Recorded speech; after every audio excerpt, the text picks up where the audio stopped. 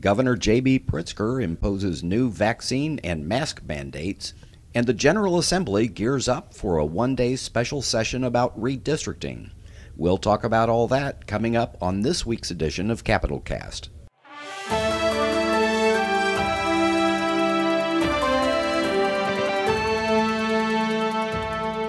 Hello and welcome to Capital Cast, a regular podcast of Capital News Illinois. I'm Peter Hancock, and I'm here again with State House Bureau Chief Jerry Nowicki in the basement of the State House, where you might be able to hear, it's beyond our control, there is occasional jackhammering going on. Anyway, as cases of COVID-19 Delta variant continue to rise, hospitals across Illinois have been filling up again. On Friday, public health officials reported 2,240 individuals in Illinois were hospitalized with COVID-19.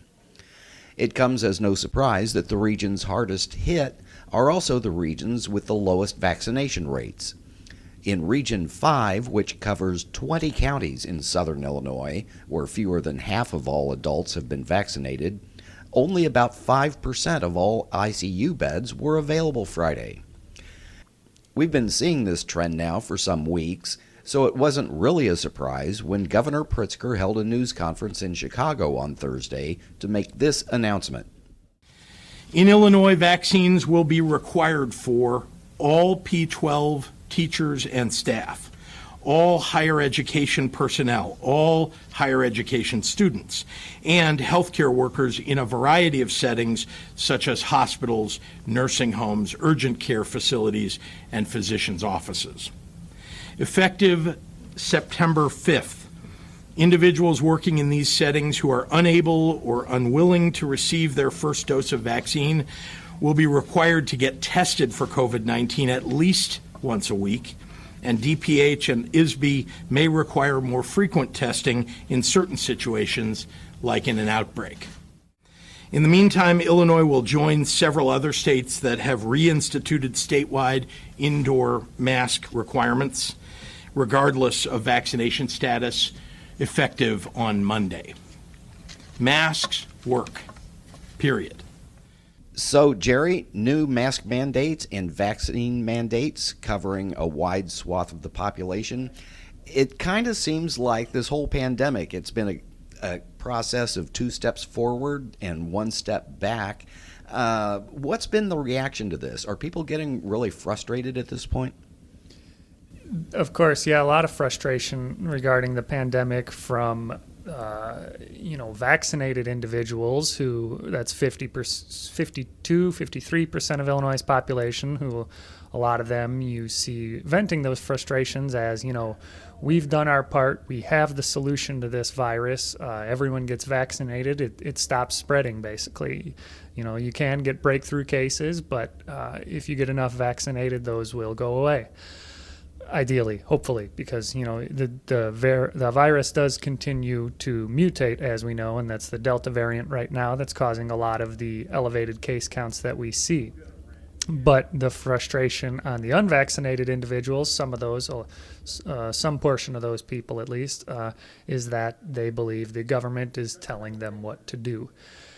There's everywhere you look, there's frustration with this pandemic, but the fact is it continues to kill people. I think we saw one day this week with 40 deaths in a day, which I thought we were past seeing that many, but here we are. I think the governor noted at one point that at least 98% of what we're seeing in hospitalizations and deaths are in unvaccinated individuals. So, we have the solutions, the tools are there. It's unfortunate that there's not enough buy-in.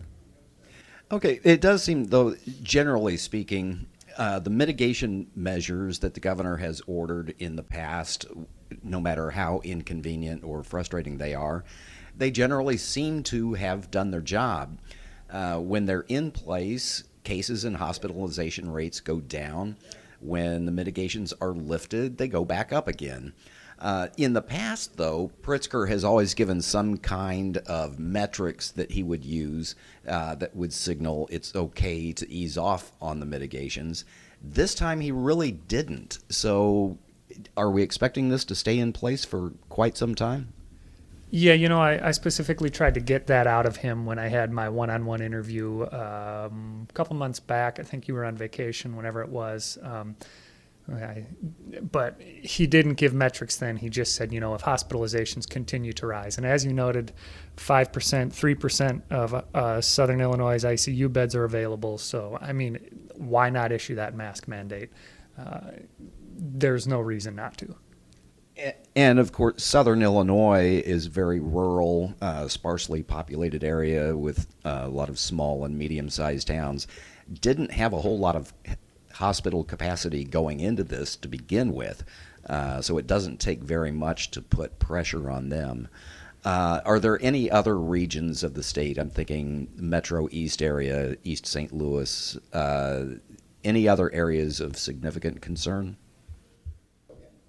Yeah, so Southern Illinois, the thing about that is it's Region 5 in the reopening plan, or whatever it is now, mitigation plan. There was only 90 beds in the whole region, so that's the reason there's so few available.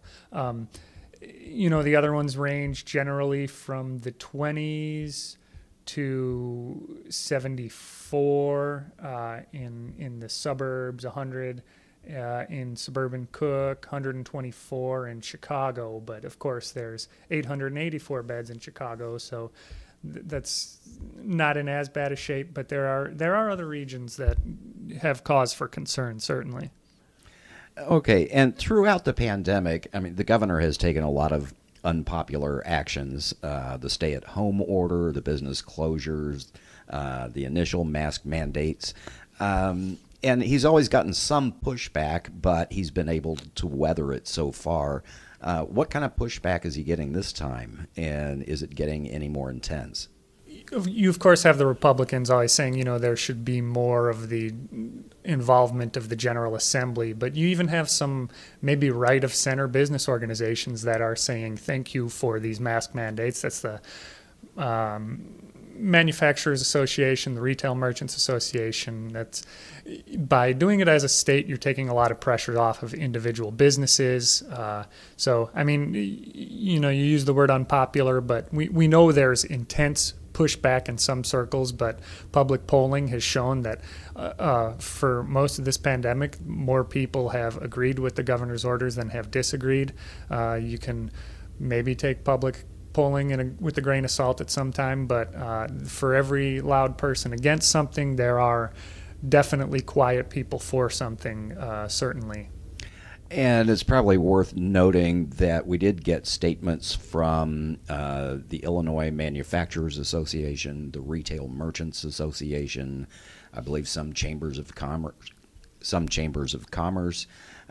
generally expressing support for it. So as long as he has those people in his corner, does that kind of insulate him a little bit? Yeah, I don't even know if he is worried about insulation at this time. We've seen enough people die that masks certainly don't seem like a big inconvenience. Meanwhile, as all that is happening, the General Assembly is gearing up for a one-day special session on Tuesday, August 31st, to deal with redistricting, which I guess we can call at this point redistricting. They didn't have official census numbers when they drew new maps back in May, and now that those numbers are out, as many people predicted, they have to go back and make some adjustments because the districts they drew the first time were wildly out of balance. House and Senate committees held their first in a series of public hearings on Thursday. Here's Cicero Democratic State Representative Lisa Hernandez, who chairs the House committee. At the time, I stated that when the 2020 census data was released in the fall, the House Democrats will review it to determine if changes should be made. Now that we have the census data, we are fulfilling our commitment to review the data, seek additional input from the public, and amend the redistricting plan to incorporate the latest census data as needed. As in the spring, the House Democrats remain committed to providing the public with various ways to make their voices heard to ensure a fair map that reflects the broad racial and geographic diversity of Illinois. So Democrats readily admitted that they passed the initial maps in order to meet the June 30th deadline in the Illinois Constitution and thereby avoid sending the process to a bipartisan commission where Republicans would have had a 50-50 chance of controlling the process. But Republicans are arguing that because those maps were unconstitutional, Democrats actually missed the June 30th deadline, and they're suing in federal court to get that bipartisan commission going, which many people consider to be a long shot. At Thursday's hearing, though, they also alleged that the fix is already in, that the public hearings are all a charade because Democrats are already busy drawing the maps that they want. Here's State Representative Tim Butler of Springfield. I was here yesterday in this very room for a hearing, and the gate was down to this room. So I walked into the adjacent room, which is the House of Representatives rooms just behind this hearing room. And what I witnessed yesterday was many House Democratic members in that room looking at their maps, literally sitting in front of laptops, looking at their maps. So to think that this process this is an exercise in futility, unfortunately for all you of the advocacy groups and for those of us in the minority party. I literally witnessed with my own eyes a member of the General Assembly looking at their map, talking to staff about whether it was square enough or not, which is what I overheard. And it turns out it wasn't just Republicans who were skeptical of the process. A number of groups representing Latino communities, Muslim Americans, Jewish communities, and even traditional voting rights advocacy groups argued that the original maps did not reflect the diversity of the state, and they all urged lawmakers to slow down and to give the public an opportunity to review whatever new maps are going to be proposed. Here's Amy Gandhi of the Chicago Lawyers Committee for Civil Rights. We're hearing time and time again, even in today's hearing, communities of color themselves and ourselves are saying loud and clear that we're uncomfortable with this redistricting process, with this huge rush, with this lack of transparency, and people do not feel reassured that their rights are being respected. But, Jerry, it looks like Democrats are plowing ahead anyway. So what are we expecting on Tuesday? Yeah, what I'm expecting on Tuesday is they're going to stand up and say we had X amount of committee hearings, which proves we're being transparent, which of course isn't true because they didn't show the maps at the hearings, and they're not even, again, saying what data they're using for the maps. Of course, they're using the census data because that's the most precise population data. But during the whole process last time, you heard Representative Hernandez and others say, I don't know what data we're using. It's not of my concern. I just am carrying the bill. So what I did, finally, I think during the last day of approval, we heard Senate President Don Harmon say that they were contracting with EDS. That's all he used, their initials. So we looked that up. It was Election Data Services, which is a political consulting firm that specializes in redistricting, election administration, and the analysis and presentation of census and political data, according to its website. So with that information from Harmon, I sent a FOIA to the House and the Senate about those contracts with EDS, and I found that it was roughly about $300,000 that was given to EDS, and that was beginning in March 16th. So the whole time we were having these public hearings and they were saying we don't know what data is available. That had to be intentional because they were spending the money, sending the vouchers to the comptroller who was sending out the money. And some of those vouchers were for things like demographic analysis, things like creation of election returns database, and configured data entry system for election returns to be entered by Speaker's office staff for redistricting, compiling and verifying precinct boundaries over decade, compilation of data sets for racial block voting analysis, for redistricting House Speaker's office, geographic evaluation of data, and political database election returns, just stuff like that. So we know what data they're using. They're probably going back to EDS. I haven't gotten the most recent information, but that's the firm that was used to draw the initial maps. And of course, I shouldn't say draw, because when I used the word draw previously on Twitter, they told me it wasn't drawing the maps, it was just compiling data. Okay, we'll try to be careful about that. And of course, anybody who's been through a redistricting process before knows this is the most rawly political process that a legislature can engage in addition to looking at racial and demographic numbers as well as sheer population numbers.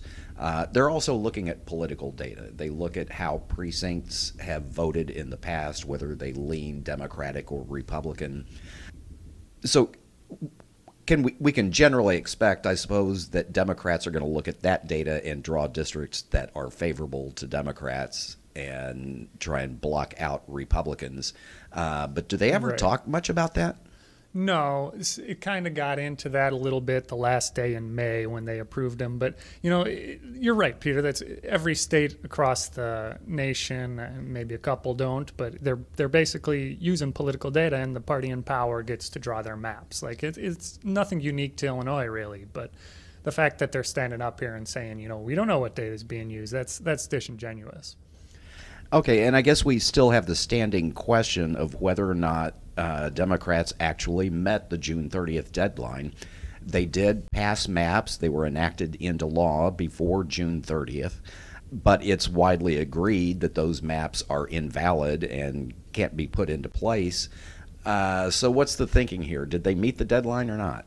That's going to be for the court to decide. Of note, they did postpone the hearing, which was scheduled, I think, for earlier this week. They postponed it to September 1st. It'll be a telephone hearing so that the Democrats, basically so that the legislature's redrawn maps would be available during the next hearing, and the arguments might have to be reworked considering that. But the other thing I think that is interesting is it's in a federal court for a matter pertaining to the state constitutional deadline. So whether the court would rule to evoke the Constitution, I have no idea. Yeah, I was always told that one of the first cardinal rules among federal judges is to not get into a fight you don't have to get into. So there's plenty of reason for them to say, that's a matter for state courts to decide. Anyway, the other issue we haven't really talked about yet that is hanging out there, and I guess we don't know if it's going to come up, has to do with the much debated and much awaited energy bill. Any signs that we're going to get that clean energy bill, and could the special session maybe last more than a day? Yeah, I don't know if it's going to last more than a day or not.